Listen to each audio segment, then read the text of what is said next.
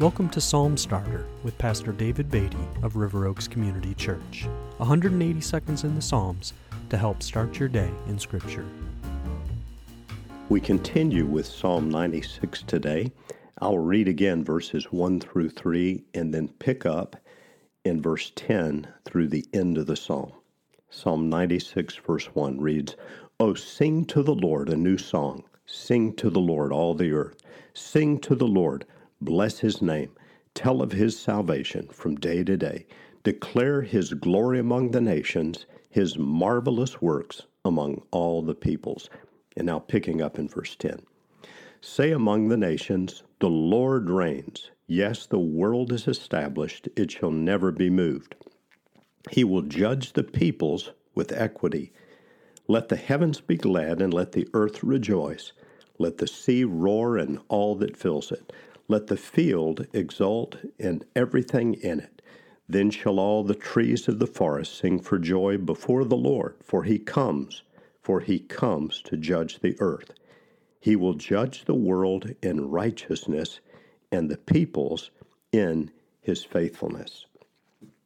We've seen that Psalm 96 begins with a call to worship the Lord because of who he is, because he is the Lord who made the heavens. The psalm begins with 6 imperatives in which we are told to sing to the Lord and to declare his glory among the nations.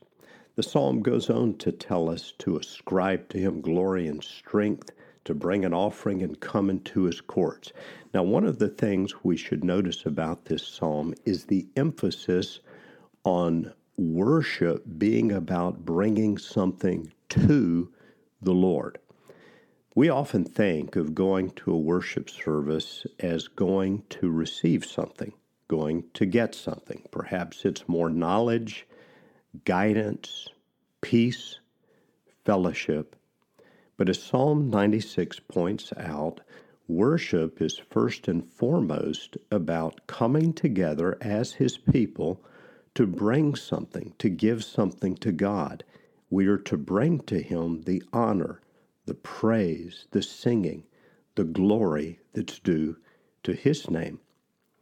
Finally, we should note in Psalm 96 this emphasis on the nations of the world. We're told in verse 10 to say among the nations that the Lord reigns. Our worship should move us to declare God's greatness and, yes, his coming judgment, for verse 13 says he will judge the world in righteousness, to declare his greatness to the world around us. I think Psalm 96 calls us to ask ourselves this question: how can we give glory to God? How can we bring him the honor that he is due as we gather to worship this week?